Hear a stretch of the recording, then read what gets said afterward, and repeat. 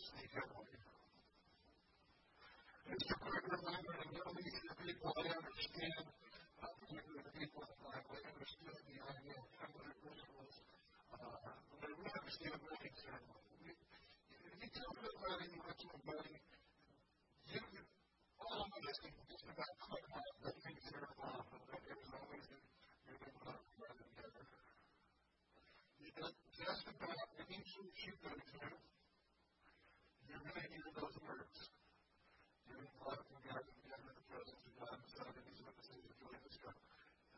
Not that I've never done this before. Watch it, please. Watch for myself. So let me clarify that. Only one is for me.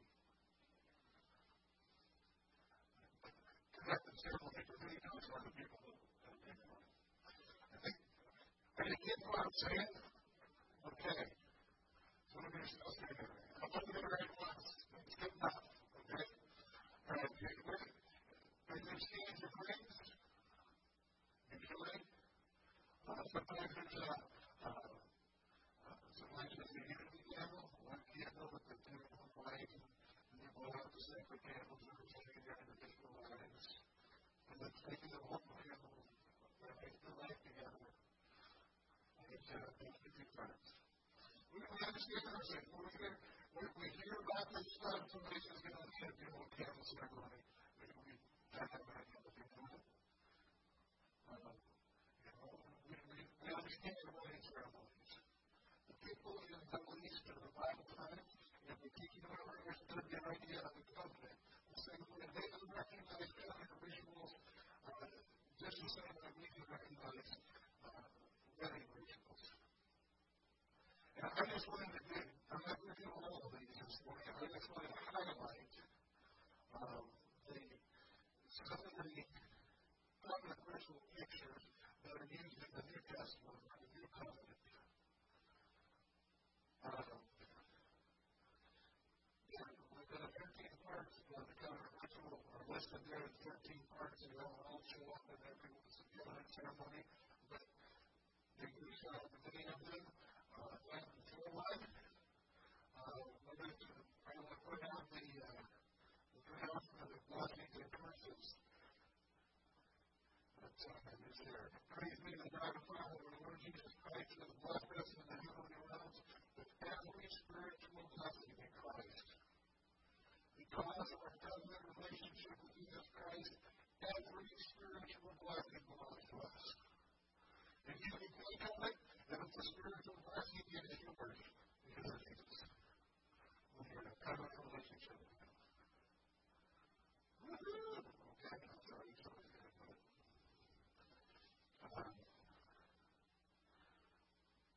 If you look through the New Testament, the New Covenant, looking through the list of curses, remember the Old Testament, the Deuteronomy, there's a blessing whenever you keep the laws and you know your children, you bless your father, you bless your spouse, you be blessed, your house will be blessed, your kids will be blessed, your grandkids will be blessed. And if you don't keep the law of curses in your house, you're just your family, curses God, curses your marriage, your kids, and your God, everything. That's what that's what that is in fact when you go about farming. What's the curses? The reason is Jesus became a curse for us. When He died on the cross. I don't know how to explain this. But this is a win. Unless we're really stupid and stubborn, you can't lose covenant. There are conditions that we need to make to be part of the covenant. That's true. But if you're in the covenant, there's no curse to worry about. This is the covenant. Now, if you decide to live by your covenant, then you're in trouble. That's not what I heard. The holy meal, like the meal, the covenant meal, is communion. Jesus Himself said that on the night before He died. He took the cup, gave thanks, and offered it to them, saying, "Drink from it, all of you. This is my blood of the covenant, which is poured out for many for the forgiveness of sins." sacrifice was Jesus himself. We mentioned the testing of the covenant on the very first week. In Genesis chapter 22, it says, God tested Abraham. He tested the covenant. It doesn't make sense to us unless we understand the covenant. Why did Abraham decide to drag his 13-year-old kid and say, okay, let's go and sacrifice? I mean, why is it that Abraham doesn't have any struggle? Why? Because you know what's going on. God's made a covenant with him, and God's testing the covenant. How serious I can be in this covenant, Abraham? I'll tell you how serious I am. Here comes the kid. That's the testing of the covenant. God interrupted him and allowed him to offer his son Isaac. But 2,000 years later, God loved the world so much that he gave his only son. Now, I don't know if I ever know about to tell you, but it's really interesting. There's some people who believe that the place where Abraham went, Moriah, the place where he went, he went outside Jerusalem, perhaps even the same hill that Jesus died on. And you can't really prove that. It's kind of interesting. That even on the very same hill, when Abraham was going to offer Isaac, and he said, God will provide the land that he provided his own son 2,000 years later. We're walking down, remember, in the covenant, they would slice the animals in half, and they would walk between them and figure so that if I don't keep right into this burden, if I don't keep right into the covenant, when we feel like these animals should split me in half. The walk of death, Jesus gives us that same walk. It's different from us, it's a daily thing. He says, if you listen to my follower, you must turn from your selfish ways, take up your cross, and follow me. That's a tough walk. No one takes up a cross expecting to come home for supper.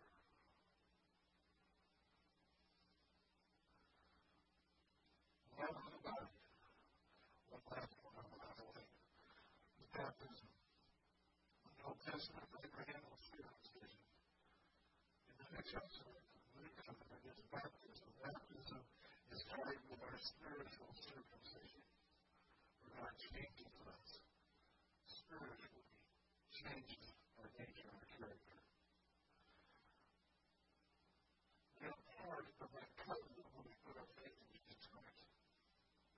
A couple of weeks ago, we actually had the service, and we got a fertilizer, and we spoke it out loud. Yes, this is my relationship. I promise God, I want to live for you, I want to follow you.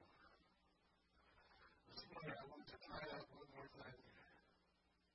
We'll talk about the power of this covenant, and it's the idea of praying in the power of the covenant. I'm going to ask you to take out your Bibles. I wish I could give you page numbers, but we're just going to visit that matter. We don't use your Bible, use the left and the right. It doesn't matter. We will go slowly enough. Yes. I thought I arranged it in order so I could just say from the front to the back, but I didn't skip around that. And that's one of them. We're going to start at Exodus chapter 14.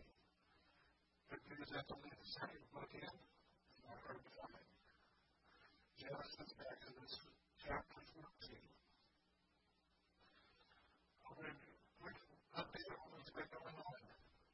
Exodus is about Moses, and we see the Prince of Egypt movie, or the 10 Commandments movie. For if you haven't done the Sunday school, you've heard the Bible story. Moses was called by God at the burning bush to go back into Egypt to bring his people out. They brought out the 10 plagues. Pharaoh told them to leave. They left.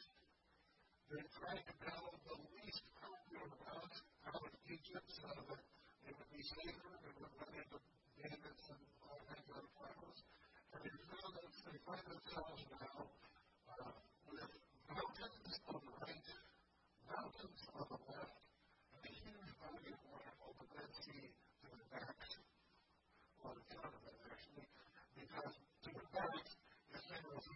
God was changed his life. What was I thinking when all my stuff done?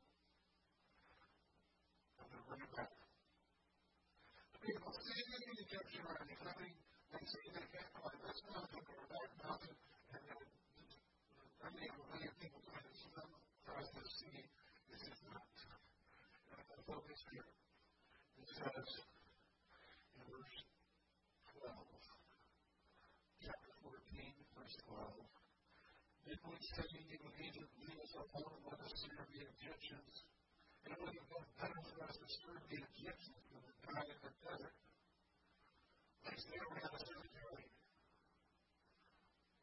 You do get pretty low, but the best thing you can think of is, we should have a cemetery. I'm sorry. And Moses refused to the people, "Do not be afraid, stand in front of you and see the deliverance the Lord will bring you today. The Egyptians you see today, you will never see again. The Lord will fight for you. You only need to be still." Please be quiet so I can get back to talking to God.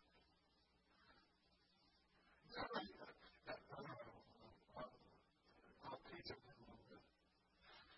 Verse 15. "The Lord said to Moses, why are you crying out to me? Tell the Israelites to move on." Now, Moses, I've been here right earlier. Move on. You're not. Army, mountain, water.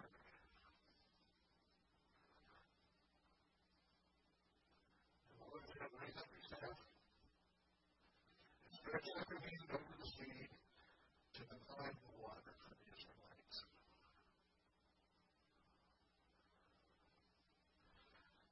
And again, and that's history. The water was divided. The Israelites went through. The Egyptians thought, well, they can do what we can't do.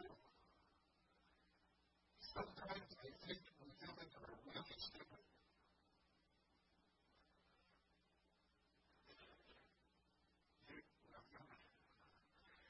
You're chasing a group of people, and this isn't the end. You are chasing a group of people, I don't care what money you're getting. When the sea opens up, allows them to go across on dry land, they're not be stupid enough to think you can do it too. Because whoever can forget may not be on your side. And if you wasn't, I find it interesting in this passage.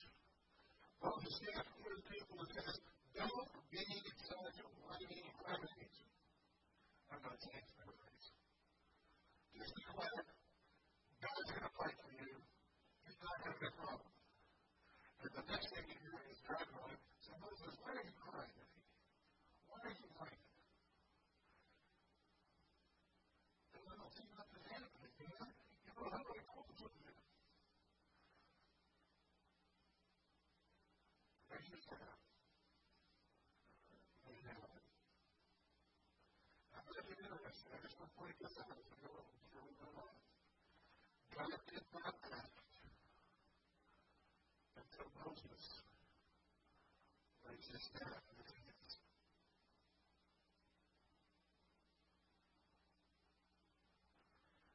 Then the wind started to blow. And the wind sea.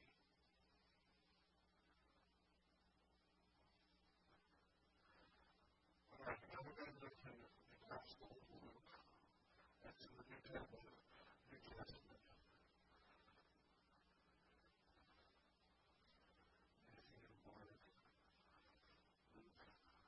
Luke chapter 1.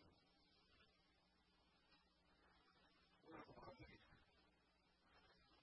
favorite parts of the Christmas story.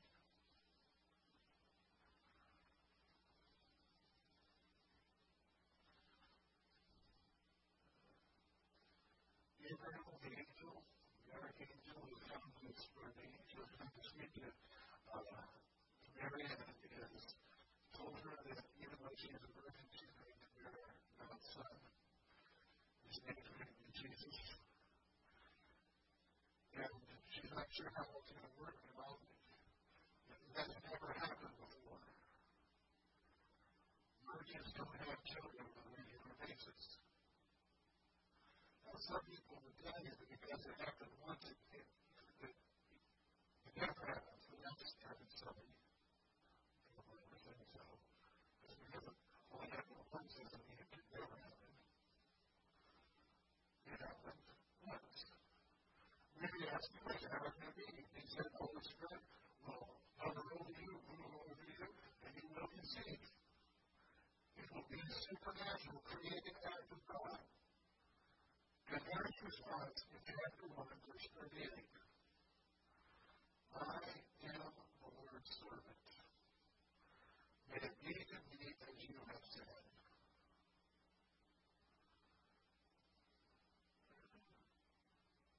And it was. Everyone else you can't prove the Bible. But I'm pretty sure that as soon as Mary said, may it be to me as you have said, she conceived. Yeah, right there. Wherever there was. Because she said, what God wants. It's like Moses was tied to the Mount Sinai. As soon as he raised his hands, the wind started to blow.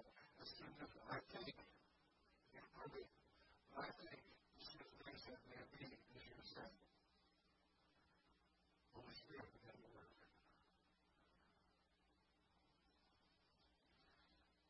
Look back a couple of books. In Matthew chapter 8, just a few pages.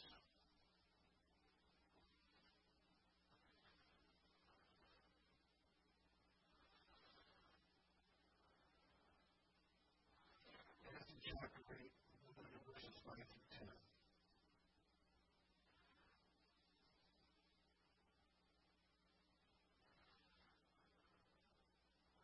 Not only two people, by the way, all four of the gospel stories about Jesus, Matthew, Mark, Luke, and John, are only two people that Jesus points out as examples of great faith. And neither one of them were Jews. Neither one of them were part of God's chosen people. The first one is, listen, you haven't heard me about one of them, the other one was Syrophoenician widow woman. And neither one of them belonged to the chosen people. They both amazed him. Now, listen, in Matthew chapter 8, verse 5, that Jesus had entered Capernaum as a centurion. The Roman officer came to him and asked for help. Lord, I have a servant. He's at home, lying sick. He's even paralyzed. He can't move. And he's in terrible pain. Jesus said, I will go heal him. And the Roman centurion says, no, I'm not worthy for you to come to my house. I don't deserve for you to come to my house. After all, you're one of God's chosen people, and I'm one of Rome's oppressors. That's clear between all things. I'm not worthy for you to come to my house. But I understand something about authority. I am the man under authority. I have officers over me, and I have soldiers under me. If I tell my soldiers to go do this, they can do it. If I ask my servant to do something, he goes and does it. All you need to do is speak the word. So as I understand, Jesus heard this, he was astonished and said to those following him, I tell you the truth, I have not found anyone in Israel with such great faith. I see that many will come from the east and the west and will take their places at the feast with Abraham, Isaac, and Jacob in the kingdom of heaven. You know what that is? I'd like to just kind of what we talk about. If you have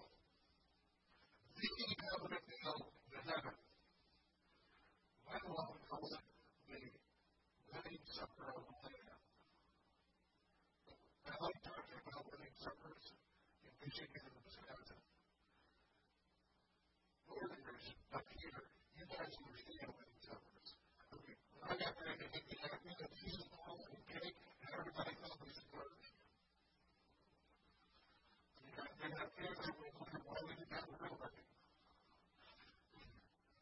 Crazy. And so when time got to explain wedding suppers, we don't have to explain it here. We're going to stand wedding suppers. And Jesus said, there will be people not from Israel, but from the east and the west, Gentiles, who are going to be part of the final great covenant deal, the wedding supper of the Lamb, because they have their faith in me, not because of their genetic ethnic background. He's excited about that. And he told the man, your servant will be healed. You went home, and it was so. Says there in verse 13, his servant was healed at that very hour. The centurion was able to look at Jesus and say, I understand how authority works. You have authority to heal. If you say, you're done, I don't need to see about whether it's going to happen. I'll wait for it. When I issue a command, it is done. You issue the command, it will be done.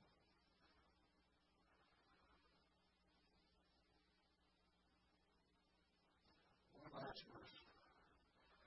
Passage. John chapter 11. Matthew 1 and John. You actually need to turn back a little bit. John chapter 11. Verses 41 to 44.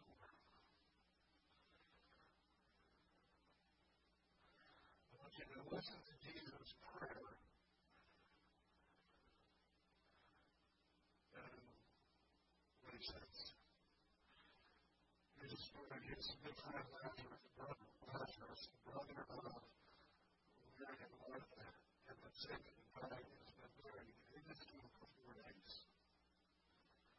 According to Jewish traditions and understanding, 4 days is absolutely no possibility of resuscitation. But the Spirit has decided that there's no one of that when it's gone on the 4th day. In other words, I was never concerned Lazarus was the devil's denial. Okay? The reason so on the 4th day. Jesus comes and made him to his home.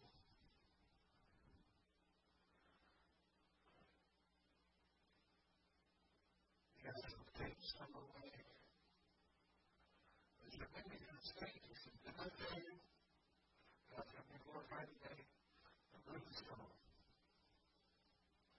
And Jesus looked up, it says in verse 41, Jesus looked up and said, Father, I thank you that you have heard me. I don't know if you always hear me, but I think this is a benefit of people standing here. That made me believe that he sent me. Now, look at that prayer. What did he ask for? And that's not tricky. Well, I think he's looking for is people around him. And he was back to him realizing that God listens to what he prays. Thank you, Lord. All the time your sins and give us what I pray. And then, when he said this, verse 43, he called out of the voice, Lazarus, come out. And he did.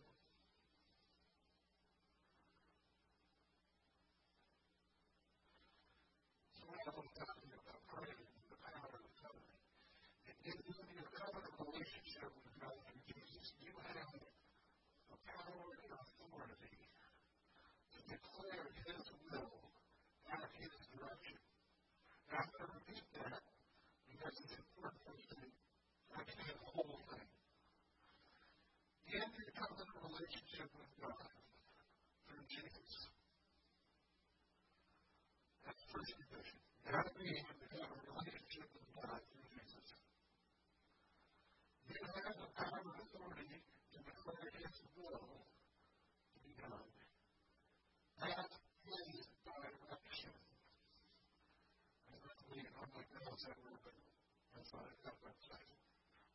That is direction. You have the authority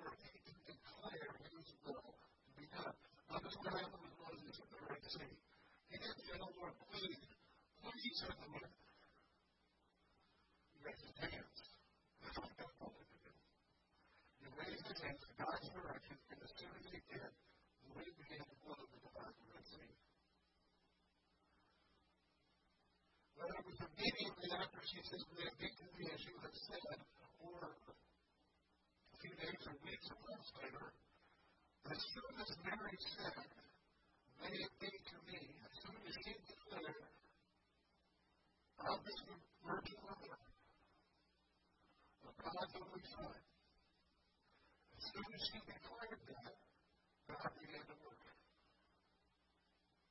When the Roman centurion said to Jesus, you don't need to come around, you don't need to touch him, all you need to do is say it will be that way, and it will. It happened.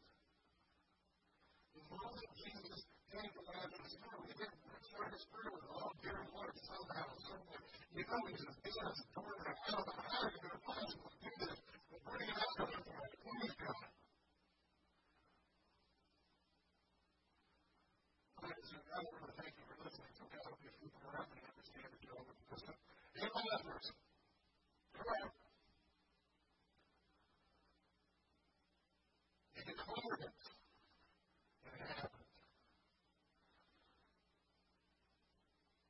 I don't think we learn to pray in the power and authority of God. But that's not what we normally pray. We're more than David King type, really.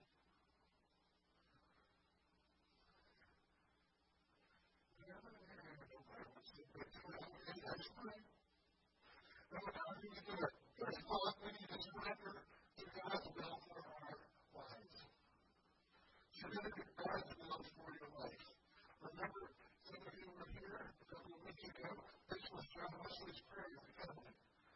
I am no longer my own, but yours.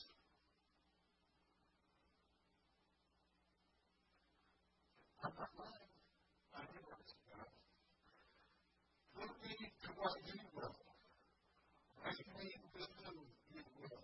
Put me to doing, put me to suffering.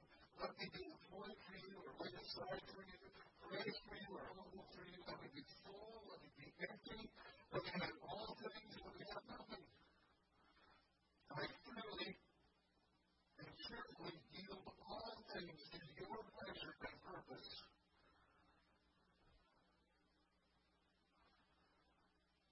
If you said it, when you say something like that to him, and surrender your life to God, that is the first step to being able to pray in the power of the covenant.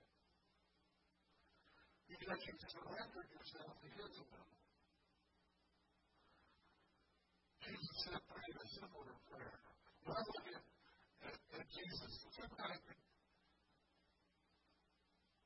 I guess, coming up, I heard this morning, Jesus in the Garden of Gethsemane. And it was amazing to me that he would know that the cross was coming and he was suffering.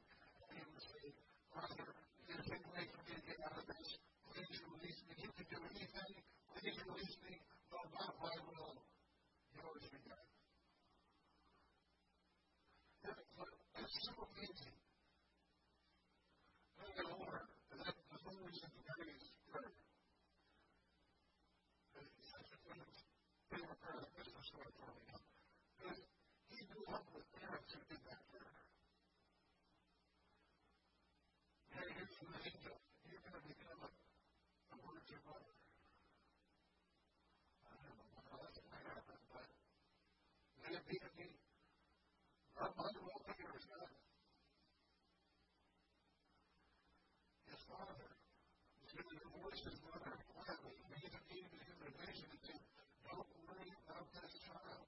It is created, it was conceived by the Holy Spirit. Take Mary to be your wife. And he did. Not my will, God, but yours. Isn't it?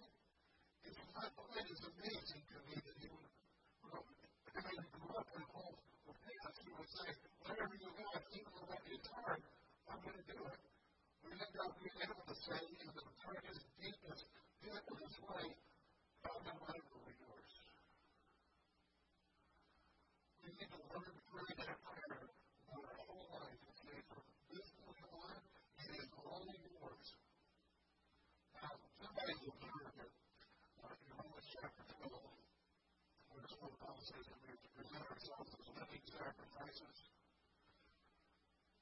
that He's acceptable to them. Our reasonable service, our spiritual worship, it's the right thing to do to give ourselves to God as living sacrifices. But some of the observant living sacrifices, they tend to fall off the altar. And it's all very smiling. And it's not that there's one of the things that's supposed to be humorous, maybe. Oh, yeah. Okay. And you just stare at me because I'm very nervous.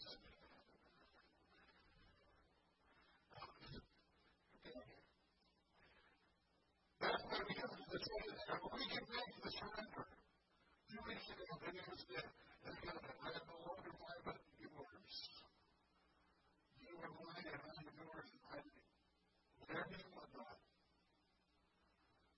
Whatever you want me to do, that's what I'll do. We make that. And some of us have realized that we called out the altar in the last 2 weeks. That's why we need to do the second thing. We need to seek God to live humbly. We need to constantly surrender to Him. Remember Jesus said in the talk about the death walk part of the ritual? To take up your cross and follow Him. That's a daily exercise. When you say, okay?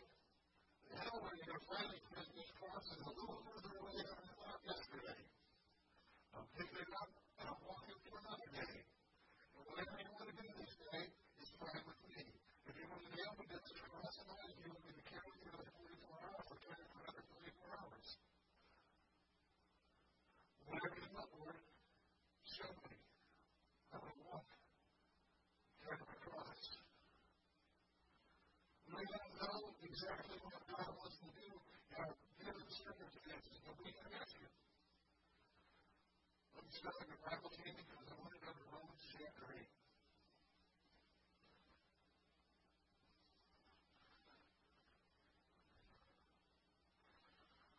Romans, or after Acts, if you want to move on to Acts, Romans chapter 8.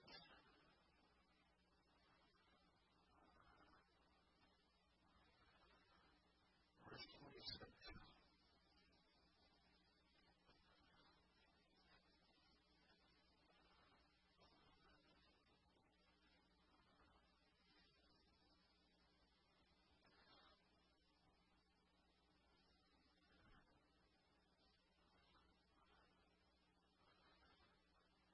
We're talking about how we have a hope in the future. God's going to make everything right. Everything that's wrong about this universe is going to be made right. That's our hope. It hasn't happened yet, but that is our hope. That is what we need to keep us going. That's what helps us cope. Hope helps us cope. You heard it here first. Hope helps us cope with the pain of this world. And then he says in verse 26, in the same way, the Spirit helps us in our weakness. We do not know what we ought to pray for, but the Spirit Himself intercedes for us with groans that words cannot express. We don't know what to pray for. The Holy Spirit knows what to pray for. Ask Him. Spirit, Holy Spirit, help me. I understand that you can interpret all my prayers and make them sound right, make them the right thing, but I'd kind of like to be intelligent about my praying. I don't want to be just groaning and moaning, although sometimes that's all we can do. But we like to know, how should I pray? We can ask the Holy Spirit to teach us, to show us what we ought to be praying. So we have to surrender to God's will, surrender our lives to God's will. We need to seek God's will humbly on a daily basis. When we're in certain circumstances, I don't know how to pray about this.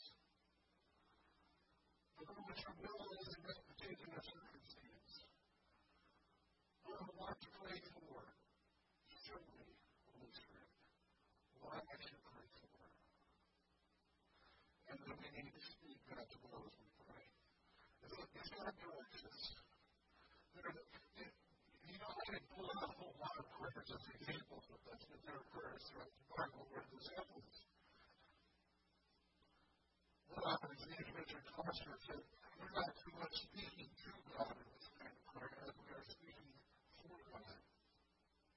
We're not asking God to do something, rather we are using the authority of God to give to us every covenant.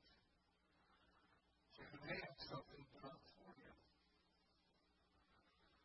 Otherwise, any kind of prayer is a partnership with God, where prayers declare something in the natural realm, not God's direction,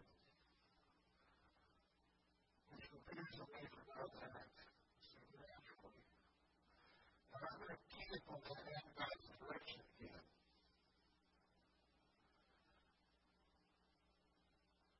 There's a lot of things that we pray for that are not in God's direction.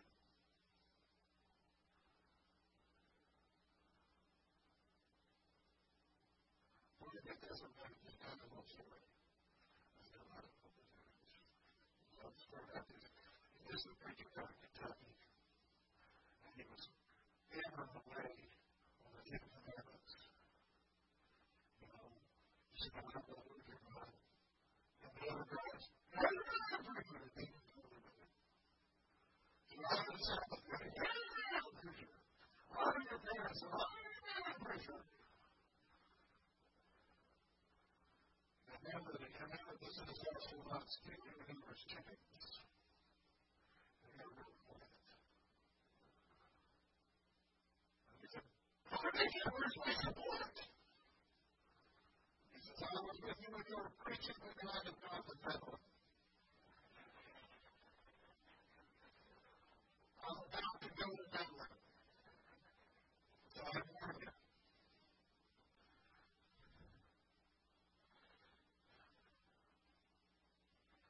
Some of us, perhaps in this world, when I can speak for all Christians somewhere, because I know it's true for somebody somewhere.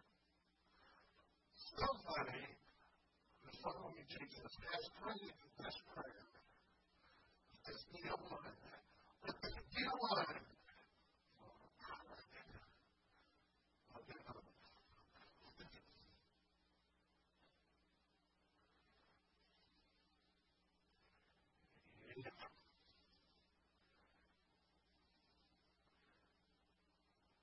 I got against them. I went into the price and pick up trucks and was full out. I don't drive a pickup truck.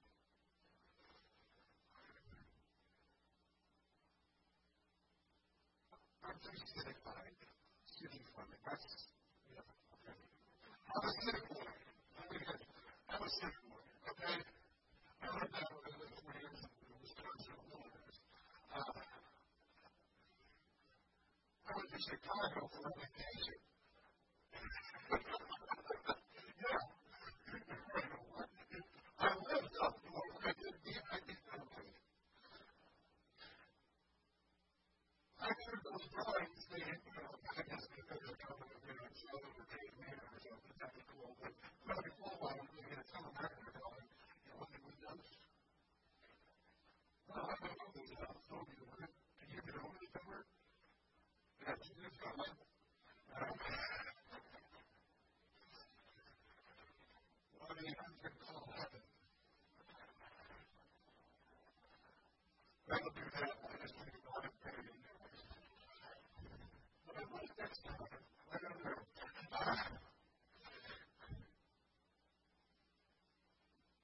It is so easy for us to try to declare things that will make us comfortable.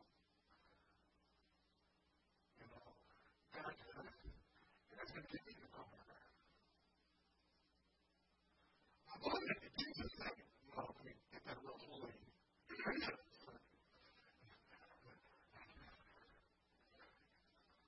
How much thinking once in a while?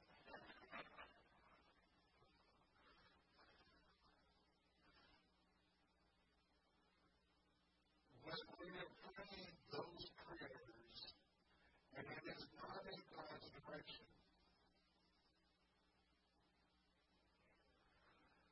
that forgetting is exactly right. surrender to His will and you're not seeking His will, your prayer has become, Lord, my will, not yours, be done. Now, I don't know about you, but I have very limited authority. I have authority with my children or the other. Now they're all past 18, so it's kind of, I'm pulling up. But if anyone daughters were to come to me and say, at 5 or 6 or 7 or 8, hey, Dad, not my will be done, but, not your will be done, but mine will be done. All right, because,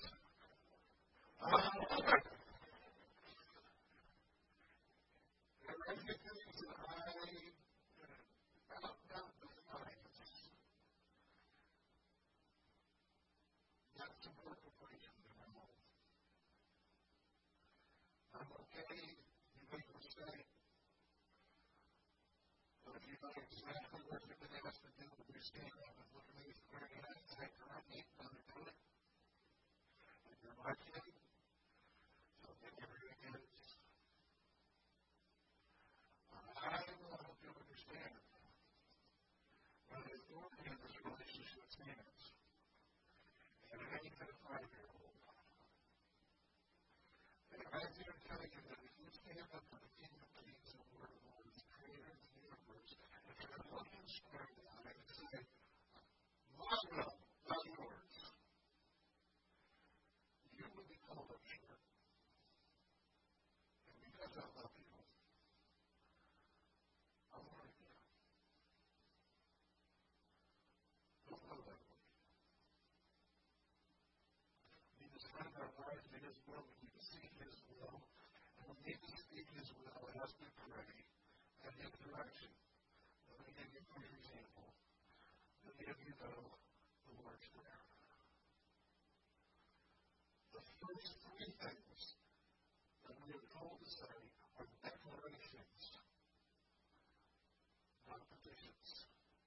Our Father in heaven, hallowed be your name. May your name be reverenced and worshipped because of who you are and what you are by every man-woman child in the world. That's what that is. And it is a declaration. It's not a belief that's hallowed in heaven. It is hallowed be your name.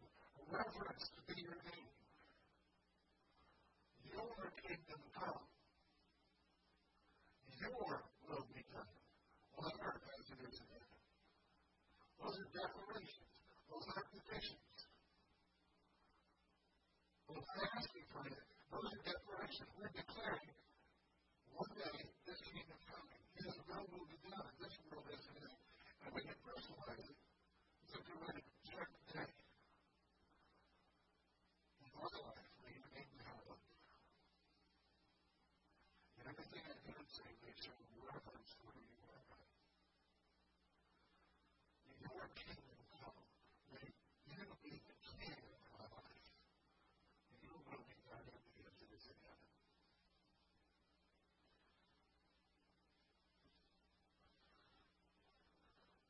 Okay. I have no one. If we approach this idea of praying with power and authority, we need to recognize the power of one small word that often comes into our hearts and minds when we pray and pray. When we're asking God to work, we're declaring that His will be done. It is in the word if.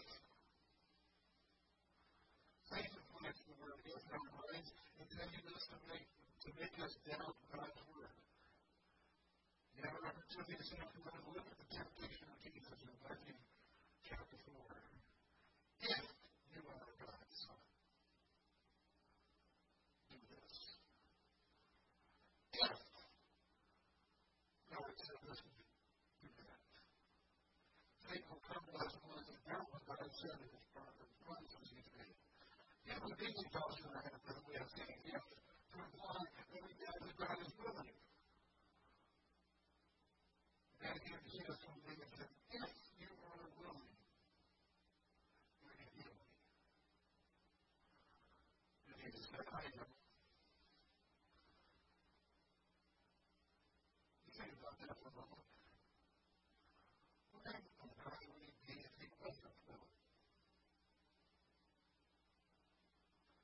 say to us, to heal us, to strengthen us, to comfort us,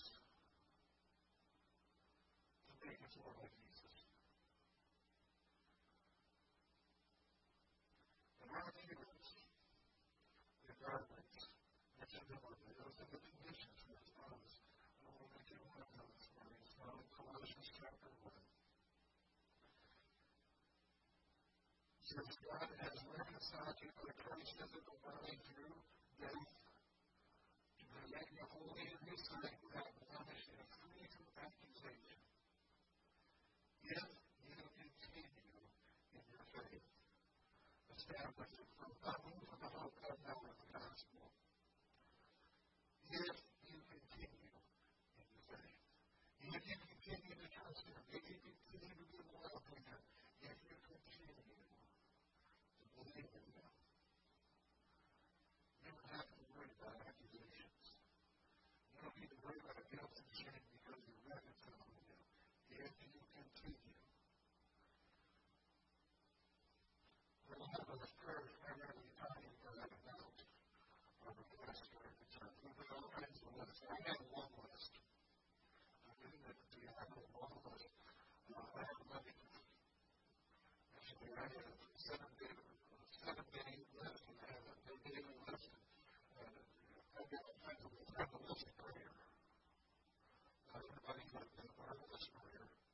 I understand that. But sometimes we need to go beyond our list because we can become so busy talking to God, going through our list, that we never hear from him. And we fail to recognize that in his direction, we can start saying, this is the way it is. But God's will. You can declare his will, so you become a reality. So how does this work? So when you're going to look at God's will, see his will on a daily basis for specific needs and situations, and speak his will in prayer as he directs you. I want to ask you this morning to join me in an exercise of declaring his will. In a moment on the screen, the location is statement, James 1, Ephesians chapter 1 through 3. These are some of God's blessings for us. I invite you to join me in declaring them. These are true statements for everybody who's following Jesus. As we're reading through, you might be going, well, that's not true about me. You can be. It should be. It will be. If you don't listen to the enemy, if God says this is true, he's willing for it to be true. I'm going to just continue my faith. I'm going to invite you to stand with me as we read these statements together.